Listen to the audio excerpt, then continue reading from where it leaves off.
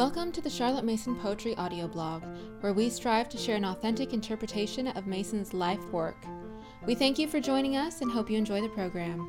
Mother Culture by Art Middlecoff. Is there then not need for more mother culture? A. In April of 1892, the readers of the Parents' Review were treated to a most mysterious article. Not the opening article, but the second one, beginning on page 13 of that month's issue. Entitled Mother Culture, its author was never explicitly stated.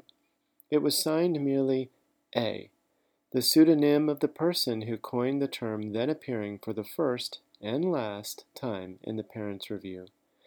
I don't know who A was, but I do know that her message struck a chord that resonates with homeschooling mothers today. The mysterious writer of the article Mother Culture bemoans the mother who gives everything to her children and her family, but takes no time for herself. These mothers, she says, wear their self-denial as a badge of courage. I don't think it is right to think of myself. They not only starve their minds, but they do it deliberately, and with a sense of self-sacrifice which seems to supply ample justification. What could be more virtuous than self-denial? Indeed, I have spoken many times on Charlotte Mason's Call to Parents, and I specifically challenge parents to steal time from themselves and give it to their children. I recall one mother speaking to me after that talk, echoing the pseudonymous A, perhaps even using her own words. There is no sadder sight in life than a mother who has used herself up in her children's childhood, that she has nothing to give them in their youth. Mother must have time to herself. I remember standing across from that woman in 2014, that modern A, and assuring her that though she may steal some time from herself, she should not steal her own culture, her very soul. And we must not say I cannot. Can any of us say, till we have tried, not for 1 week, but for 1 whole year, day after day, that we cannot get 1 half hour out of 24 for mother culture? 1 half hour in which we can read, think, or remember. No, mother cannot say cannot. I urge you to find your half hour out of the 24 to read, to think, to remember. But why mother culture? A is not silent on the point. There's an explicit reason she says mother. For the father is growing far more often than the mother. He is gaining experience year by year, but she is standing still. Oh, I see. It is mother culture because Dad already has it. Dad already has culture. I remember walking through Times Square in New York City with 2 of my business colleagues, all 3 of us fathers. We fathers, Growing far more often than the mother. my colleagues were engaged in an animated discussion about the latest television series they were following. They talked about how business travelers must find ways to keep up. They downloaded the entire season, then they can watch it on their flights.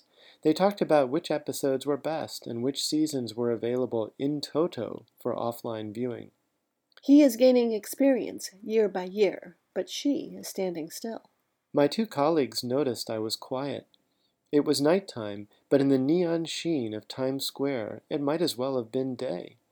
With sincere interest and energy in his voice, my colleague turned to me. Art, what do you do when you're on the plane?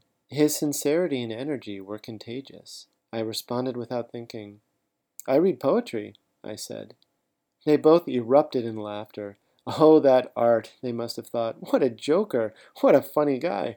Poetry! Ha! I was taken aback by the laughter, but I didn't blush.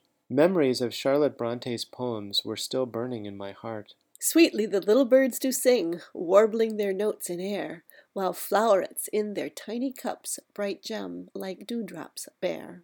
The little birds do sing sweetly. I have heard them many times warbling their notes in the air. I can't hear them when I'm on an airplane, but Charlotte Bronte can bring them to me just the same. The mysterious writer explains the woman's dilemma. Then it is that she gets overdone. Then it is that she wears herself out.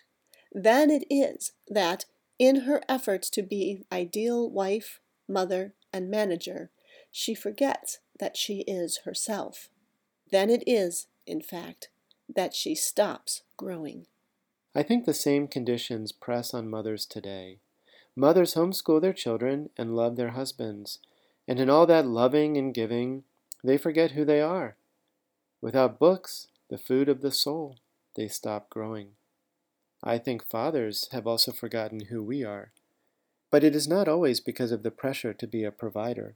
It is not the pressure to be a provider that drives men to follow sports, play video games, and binge watch their favorite TV series. It is not family pressure that drives them to join boards and commit themselves to excessive work outside of home or job. It is something else. But whatever the reason, when men forget who they are, they stop growing. In that sense, A does not speak prophetically to our generation. As far as we are concerned, she got it wrong. He is gaining experience year by year, but she is standing still.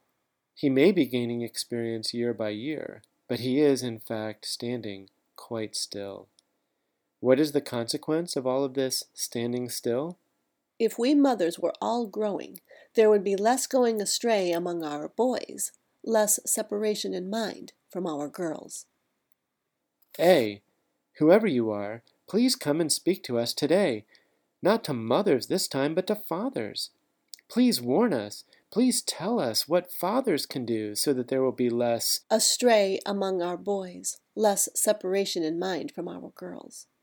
Because boys gone astray and girls separated away is the epidemic of our day. I don't know. Maybe A is speaking to us today. Maybe we dads need to take a step back and see how these women found their mother culture.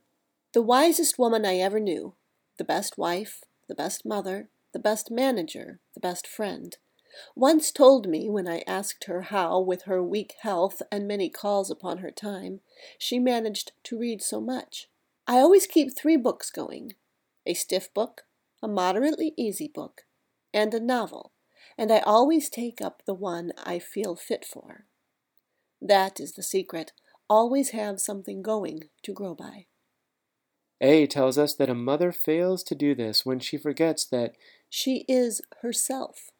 And what is herself? Something that transcends being a mother. Something that transcends being a male or a female. Something that bears the image of God. A person. Mothers and fathers, let us remember who we are. Let us take time for person culture. Mothers and fathers, let us dust off the helpful hint from April of 1892. Find your 3 books. A stiff book, a moderately easy book, and a novel. And keep them on your bedside table or on your tablet for the airplane. But wherever you put them, remember to always take up the one you feel fit for. The secret's out of the bag now. Always have something going to grow by. I've got my 3 books. How about you? If you have enjoyed this episode, please leave us a rating or a review on iTunes. Thank you for listening to the Charlotte Mason Poetry audio blog.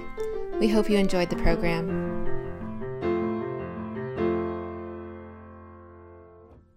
Sweetly the little birds do sing, warbling their notes in air, while flowerets in their tiny cups bright gem like snoot. Sweetly the little birds do sing, warbling their notes.